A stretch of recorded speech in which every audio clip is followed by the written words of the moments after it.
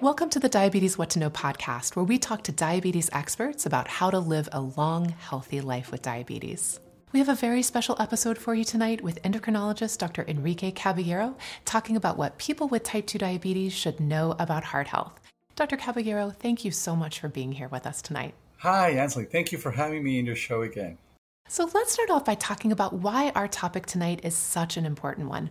Why does heart health matter so much for people with diabetes? Well, the most important reason is because cardiovascular disease, heart disease, is very common in people with diabetes, and in fact is the number one cause of death in people with diabetes. Statistics show that 75% of people with diabetes will unfortunately die from cardiovascular disease. So everyone needs to know that diabetes is closely linked to cardiovascular disease. So let's do a couple of definitions here. What is included when we talk about heart disease? Well, so cardiovascular disease or heart disease obviously relates to the heart. And the traditional concept in everyone's mind is that heart disease means the lack of circulation or the blocking of the circulation in the arteries that bring the blood to the heart. And that's what would lead to a heart attack, or what people have heard about angina, for example. And that's true. That's one type of cardiovascular disease. That is usually to the blocking of the circulation. We call that atherosclerosis, which means that the arteries are getting harder and harder, and they block over time, and then the flow of the blood is not appropriate. And that continues to be a major problem in people with diabetes. But there's other types of cardiovascular disease that people don't usually have in their mind. For example, if someone has a stroke, that's also sort of cardiovascular disease because it's related to the circulation. And so that's another complication that we unfortunately see in patients with diabetes. Now, there's another entity called peripheral vascular disease, and that means that the circulation in the periphery, that mostly means in the extremities and the legs, could be affected. And that's something that also can happen in people with uncontrolled diabetes over time.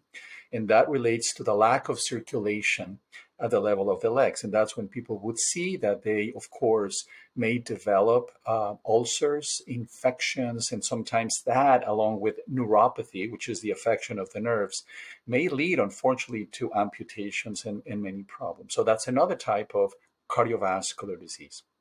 But there's one, Ansley, that I think it's important for everyone to really also know about, and that's what we call heart failure. And there's the one called congestive heart failure, which means that the heart is not able to pump the blood out of its chambers, and therefore the blood accumulates in the circulation in the heart and all the veins that are bringing the blood to the heart. And that provides or creates problems in the lungs. For example, people have a difficulty in breathing. They have shortness of breath. They get tired very easily. So the heart is not able to function properly. Now, someone may have heart failure because of the blocking of the circulation. So that is coronary artery disease or atherosclerotic cardiovascular disease could be the reason for heart failure. But there are people who have clean arteries, circulation is perfect, and yet they have heart failure. And that is because the heart muscle may get affected from diabetes and other conditions that happen frequently, like high cholesterol, high blood pressure, etc. And the muscle in the heart fails over time. So when we talk about cardiovascular disease, it's not just one single entity. It could be different ways in which the heart can be affected in people with diabetes. So is every person with type 2 diabetes at risk for these problems that you're talking about, or are certain people more likely to have issues? Yeah, so well, here's some good news and bad news. So the good news is that it's not just diabetes itself. It is when diabetes is not well controlled. And what that means is that the blood sugars have been elevated for quite some time. That usually leads to any of the complications that can affect the heart.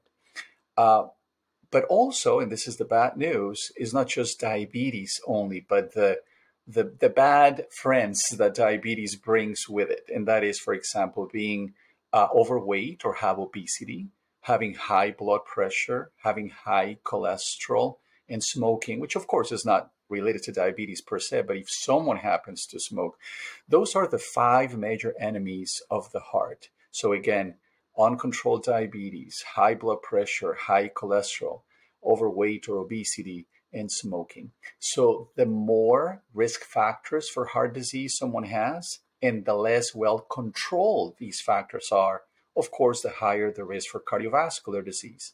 And we're talking about the lack of circulation to the heart, strokes, peripheral vascular disease, or what we call heart failure as well. So my next question for you was going to be, how might someone watching at home know if this is something that they need to be concerned about? But what I hear you saying is those are kind of the five risk factors that someone can think about. Do these things apply to me? That's correct. And I think that what people need to really know is that working on controlling all these factors is going to be important. Now, if someone has symptoms that would suggest that there's already a problem, of course, they need to go to the doctor and then try to assess whether cardiovascular disease is already present.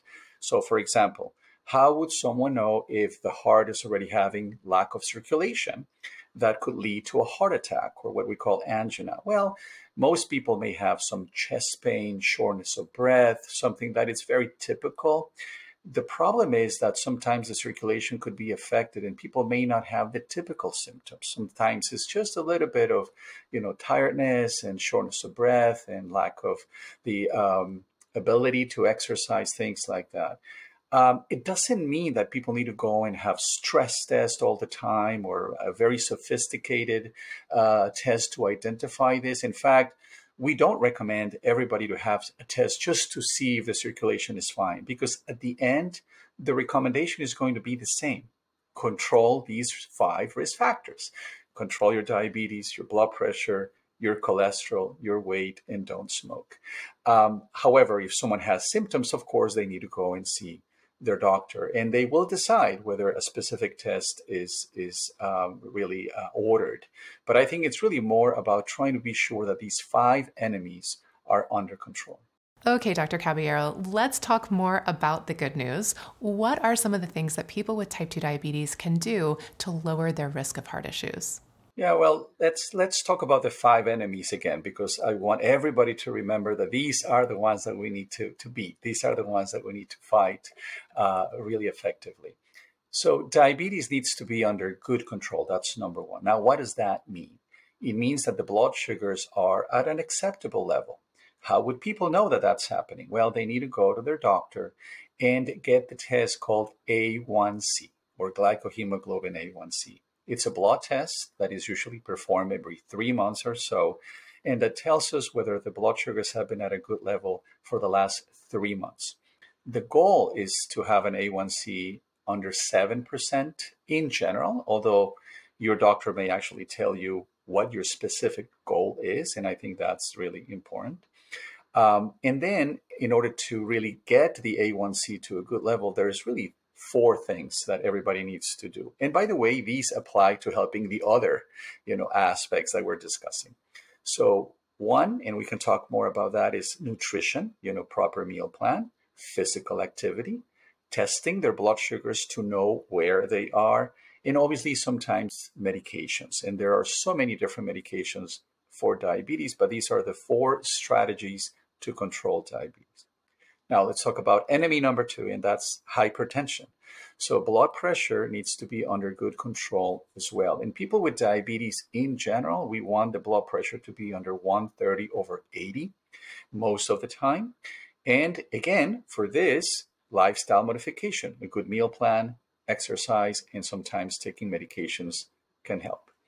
Enemy number 3 is high cholesterol and what we call lipids, which are fats in the blood, because cholesterol is not the only one. There's also triglycerides that could be elevated from sugar. They're formed from sugar. But the typical one is LDL, or the bad cholesterol. And we want that to be as low as possible. In general, we want LDL cholesterol to be under 100 milligrams per deciliter. Sometimes we want that to be under 70 or even lower, depending on how high the risk is for cardiovascular disease. Or if someone already had heart disease, we want that LDL cholesterol to be, again, even lower than that. Talk to your doctor and discuss what the goal would be. But again, how to control cholesterol? Same thing. Good nutrition, exercise, and specific medications for cholesterol. Enemy number 4 is weight. So if there's overweight or obesity, then now we know that obesity is closely linked to the development of cardiovascular disease, independent from the presence of the other enemy. So just by being overweight or having obesity, there's a higher risk of developing cardiovascular problems. So maintaining the weight at the best level possible is important. But here, Ansley, I think it's important for people to remember that you don't need to lose, 50 pounds or 100 pounds in order to see the benefit. That's something that can happen even with 5 or 10% of weight loss. And how do you do that? Same thing. Good meal plan, exercise, and again, in some cases, medications for weight. And enemy number 5 is smoking. Very simple recommendation, not smoking. Or if someone smokes and has smoked for a long time, reducing the amount of cigarettes would be important. But honestly, the best thing is not to smoke. And it's never too late. Some people say, well, I've been smoking for so many years. What's the point? Well, there's always the possibility of helping the circulation by stopping smoking. That raises an interesting question, which is I know there are a lot of people with diabetes out there who feel like, my blood sugar's been high, my A1C has been high for so long. There's no point in trying to do the work, to fix it now. Talk about why no matter what, it's still a good time to focus on our health. It is true that the earlier the intervention, the earlier we control diabetes, the better the prognosis is. Because all the time that the body is exposed to what we call hyperglycemia, which are high blood sugar levels, of course, the higher the risk of different organs being affected from that elevation of the blood sugars. But the good news is that it's really never too late to see an improvement. Now, to be very honest, if someone already has some complications from diabetes, we cannot say that by controlling diabetes, the complications will go away. But something that we can say is that there is a lower chance of those complications to advance to later stages, more advanced disease. And that makes a big difference. For example, it's not the same if someone had a mild heart attack versus someone that has a massive heart attack. It's not the same if someone has incipient or initial kidney problems versus someone having end-stage renal disease that requires hemodialysis, going to the hospital very frequently, etc. So there's always the possibility of reducing the risk of progression by intervening in diabetes control. So it doesn't really matter how long it's been there. It's always important to do something about it. So there's a lot of controversy around what foods can improve heart health and which foods should be avoided. So take us through the basics of what we know today about food and the impact that different foods can have on our heart health. How many hours do we have to answer this question? Because there's so much information out there about nutrition and what a good diet is and not a good diet. But I'll try to make it very simple. I think that most of the studies that are related to cardiovascular disease have identified, for example, the Mediterranean diet as the most appropriate one, the healthiest one that could reduce the risk for cardiovascular disease in people with diabetes, in people without diabetes, and basically in everyone. Now, what is it? I don't think it's a huge secret. A Mediterranean diet is that integrates really a lot of vegetables. And I always tell my patients, follow the plate method. And that is that if you have the plate in front of you divided imaginarily, in two halves, one half is all vegetables, salads, anything that you like, that should be in there. And the nice thing about it is that there's no limit. You can eat as many vegetables as you want. Now, one interesting thing about the Mediterranean diet is to use, for example, olive oil and extra virgin olive oil in particular, which I think would be very beneficial. Be careful with, all the dressings because that could also have a lot of fat and not all of them are very healthy. So the healthier the dressing, the better for the salad. And then in the other half, what the Mediterranean diet is also calling for are a good source of protein, and usually lean protein, and that is, for example, chicken, fish, or lean meat, and that's okay. But there's also protein that comes from plants. So this could be, for example, lentils, beans, chickpeas, and tofu, for example. All those could be good sources of protein. And then in just 1/4 of the plate, that's where the carbohydrates should go. And those are, anything could be like rice, or could be potatoes, or it could be, any other starches. But the problem is that we don't usually eat in those amounts. We usually eat a lot more carbohydrates. And so that would be the recommendation, just 1/4 of the plate. And then to have water instead of sodas, and then have a fruit, for example, as dessert if needed, and to avoid juices. Because juices, and I hear that from my patients all the time, oh, I'm drinking juices. That should be okay, right? Because they come from fruits and fruits are good. And I always say, no, no, no, no. The juice is only the sugar that comes from the fruits. It's better to eat the fruit because it also has the fiber and not just the juices. So that is in general what the Mediterranean diet is considering. Also, for example, the nuts could be also used as snacks in between the meals. Now, be careful because, of course, nuts may have a lot of calories as well. So in moderation, but that could be a healthier snack rather than eating cookies or bread or anything that could actually raise the blood sugars. But Ansley, one of the key things, because I know that the audience may be from so many different cultures and ethnicities and parts of the country and the world perhaps, is how to create a diet that is culturally appropriate. And that's not easy because not everybody may be familiar with the Mediterranean diet. But what I said about the plate method applies to actually everybody.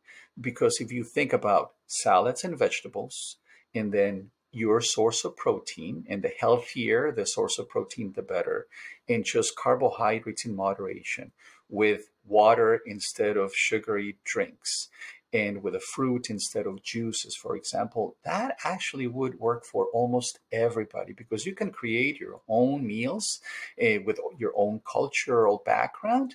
But if you follow those general recommendations, I think that could work for almost everybody. Oh, that's so helpful. What about alcohol? What do the latest studies show about whether kind of moderate alcohol consumption is good for our hearts? I know that some people may say, okay, I want to know how much alcohol I can drink. Well, the recommendation is truly probably 1 drink or 2 drinks a day for a woman or for a man, respectively. And that doesn't seem to create too many problems. There's honestly controversy as to whether that reduces the risk of cardiovascular disease. I know that's been around for a long time, saying, oh, if you drink small amounts of alcohol, you will really have a lower chance of developing cardiovascular disease. Not all the studies have shown that. That's why we, for example, as healthcare professionals, do not recommend drinking alcohol to prevent cardiovascular disease. So if someone doesn't drink, it doesn't mean that that person needs to start drinking to prevent cardiovascular disease. But if someone drinks, limiting the amount of alcohol to, again, 1 drink or 2 drinks for a woman or for a man, I think that would be probably the best way to go. With the specific recommendation that, as some patients say, can I put them all during the weekend? Instead of 1 per day, can I have 7 during the weekend? And the answer is no, no, no, no. That does not work that way. So we know exercise is one of the best things we can do for our health overall. Are there certain types of exercise that have been shown to be especially beneficial for lowering our risk of heart disease or heart issues in the future? The answer, Ansley, is exercise is great for all these enemies that can affect the heart: diabetes, high blood pressure, cholesterol, weight, of course, and actually smoking, for example. If people can, exercise more, I'm sure that it's going to be easier to stop smoking as well. So how much exercise and what type of exercise? Well, the general recommendations is to engage in about 150 minutes of exercise per week. And that is about 30 minutes, 5 days of the week at least. If people can do more than that, that's great, but that would be sort of the minimum. Now, the nice thing about exercise is that you don't have to do actually 30 minutes at once. The studies show that you could do 15 minutes in the morning, 15 minutes in the evening, equally beneficial. You can do 10 minutes in the morning, 10 in the afternoon, and 10 at night, equally beneficial. But you have to really engage in regular physical activity. Now, everybody's different. We cannot say that it's the same type of exercise for everybody. For older individuals, maybe just walking is more than enough. And we've seen in many of the studies that that creates a big benefit in reducing the risk for many different problems, including cardiovascular disease. For younger individuals that may be able to do more different types of activities, well, you can pick. You can swim, you can run, you can play sport, you can go up and down the stairs, whatever you can do, but it's important to be active. One specific recommendation, and that is something that everybody needs to check with their own physician, is to what extent you can exercise. Because you want to be careful that if you already have heart disease or a problem, then you're not going to increase the risk of having further problems. But if someone is able to exercise, a moderate to vigorous exercise would qualify as if you notice that your heart rate is increasing. And sometimes, Ansley, we use the talk test. And that is that, if you're walking and you can have a normal conversation with someone that you're walking with, that's a very mild walk. Now, if you are feeling that you can't talk constantly, because again, your body is now working harder and you feel that your heart rate is increasing and you cannot have a formal or normal conversation with someone else, that's the type of exercise that you want to have, as long as, of course, you know that you can do that type of exercise. So if you can include that and you can do about 30 minutes a day of that exercise, would be great. And two final points about exercise. Now we know that, for example, strengthening exercises, muscle building exercises could be very beneficial, because there's not always just the aerobic or cardiovascular exercise that people may be attracted to. And that's okay. Going to the gym and lifting weights and all that, that could be beneficial as well. And perhaps a combination. And the last type is the stretching exercises, yoga and other things that can help with joints and mobility and the muscles could also be very beneficial as well. I always recommend my patients to combine different types of exercise. And I think that that's probably the best way to go. So let's talk about that third component of diabetes management, which you mentioned earlier, which is, of course, medications.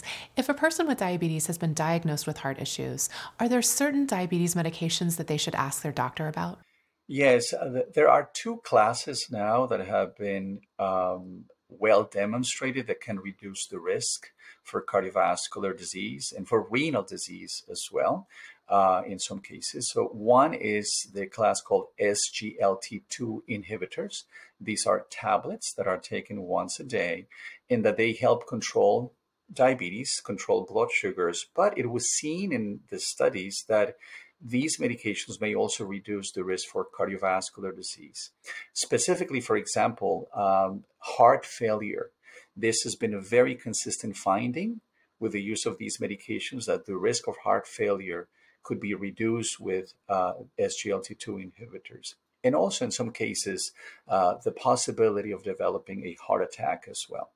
And kidney disease has also been seen that can be helped with the SGLT2 inhibitors. Now, not everybody is a candidate for this medication, so I would recommend talk to your doctor and then ask whether you could qualify for these medications.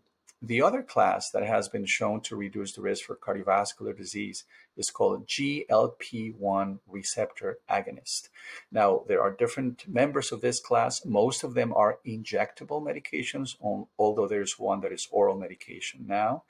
And they work in a different way from the SGLT2 inhibitors, but they have also shown to reduce the risk for cardiovascular disease. And they can also help with weight loss. SGLT2 inhibitors can do that as well, but GLP-1 receptor agonists can do that much better. And that's why they have become also very popular. Both classes are great. They have their own precautions and contraindications and potential side effects. So this is something that needs to, of course, need to be discussed with their healthcare providers to see if they qualify. One of the challenges that is getting better now is coverage, because these are expensive medications because they are relatively new in the market. So some people may have access to these medications, but in some cases that may not be happening as frequently as we would like. So discussing that with the healthcare providers, I think, is the best way to go, Ansley. Dr. Caballero, let's talk a little bit more about blood pressure and LDL cholesterol. You mentioned them earlier. Let's talk about blood pressure first. Should people with diabetes who've been told they have high blood pressure, should they be measuring blood pressure, monitoring it at home? The answer is yes. And we are now moving into that direction more frequently. And the reason is that when people go to the doctor's office to have their blood pressure checked, there's so many factors that may influence the result of that blood pressure reading. There are patients that have to rush to the office, and there's the white coat syndrome that people get nervous because the doctor is there, and the blood pressure can increase. That's a very well studied phenomenon. Now, we also need to really have some more formal ways to check the blood pressure in the office. So, for example, it's not just once, maybe 3 different times, get an average, not to check the blood pressure immediately after the patient got to the clinic, but maybe wait for at least 5 minutes in a quiet room, etc. And to be very honest, that may or may not happen all the time. But even if it happens in the right way, that is just one measurement in, I don't know what, 3 months maybe since the blood pressure was checked last. So that is not representative of what happens all the time. So we now recommend it if people have high blood pressure to ask their healthcare providers whether they qualify, and most people will actually qualify for a blood pressure monitor. And there's so many different ones. Not all of them are validated. So I think they need to check with their healthcare providers as to what is a good blood pressure device. But the doctors may prescribe that, and then they would get that at home. And checking the blood pressure at different times during the day, maybe not always at the same time every day, several times during the week, and bring those results to the appointment with their doctor is going to be very informative. I always thank my patients when they do that, because I have a much better idea as to what may be happening with their blood pressure. And it's easier for me to make a decision in terms of adjusting medications and correcting some things that may not be going that well, as opposed to just looking at one reading during the visit. And honestly, it's a little bit of a blind procedure because I don't know if that's really happening during all the other days before the appointment. And if you think about that, this is the same thing that we're doing with diabetes now. That is not just the A1C, it's also glucose patterns. That's why testing blood sugars at home is so important. And now that we have what we call the continuous glucose monitors that can give us information almost about the blood sugars every minute or every 5 minutes, it's wonderful because now we have a much better idea as to what is happening with the blood sugars, with blood pressure at home, and it's easier for us to make some recommendations that make sense to that particular patient. So we talked about blood pressure and LDL cholesterol as numbers that people with diabetes definitely want to keep an eye on. Are there other important cardiovascular numbers that we should be watching or asking our doctor to check? Well, so I think, again, the key ones are A1C for diabetes, blood pressure on its own, LDL cholesterol. But remember that in terms of lipids or fats in the blood, there's two other ones that people need to know about. One is LDL cholesterol is the bad cholesterol, but there's a good cholesterol, and that's called HDL cholesterol. And in this case, the higher the HDL cholesterol, the better. It seems to be a protective factor for cardiovascular disease. So everyone needs to ask their physicians, how's my HDL cholesterol? Because that may actually be something that honestly is genetically determined. It's very difficult to change that level. But if you have a good HDL cholesterol, that's actually great because that may be something that may be a protective factor. And the other one, Ansley, it's called triglycerides. So these are fats that are formed from sugar.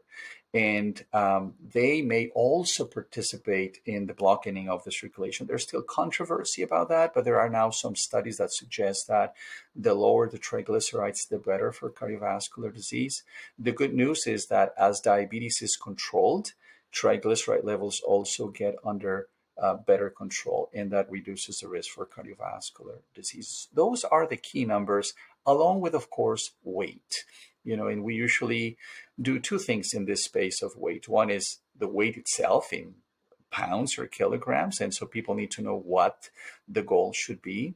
Sometimes we look at what we call the body mass index or BMI, which takes into consideration weight and height, but also something that not a lot of people actually do, which is to measure the waist circumference.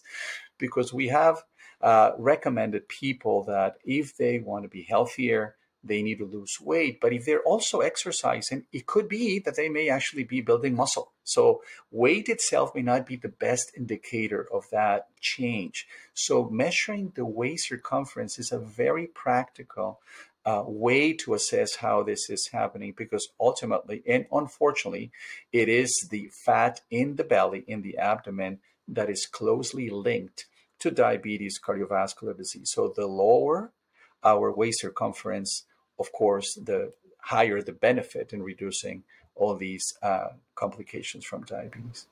Dr. Caballero, thank you so much for joining us tonight. This has been such an informative conversation as always. Thank you for having me, Ansley. We will be back to you with a new episode in a few weeks. Until then, please stay safe and take good care. Good night.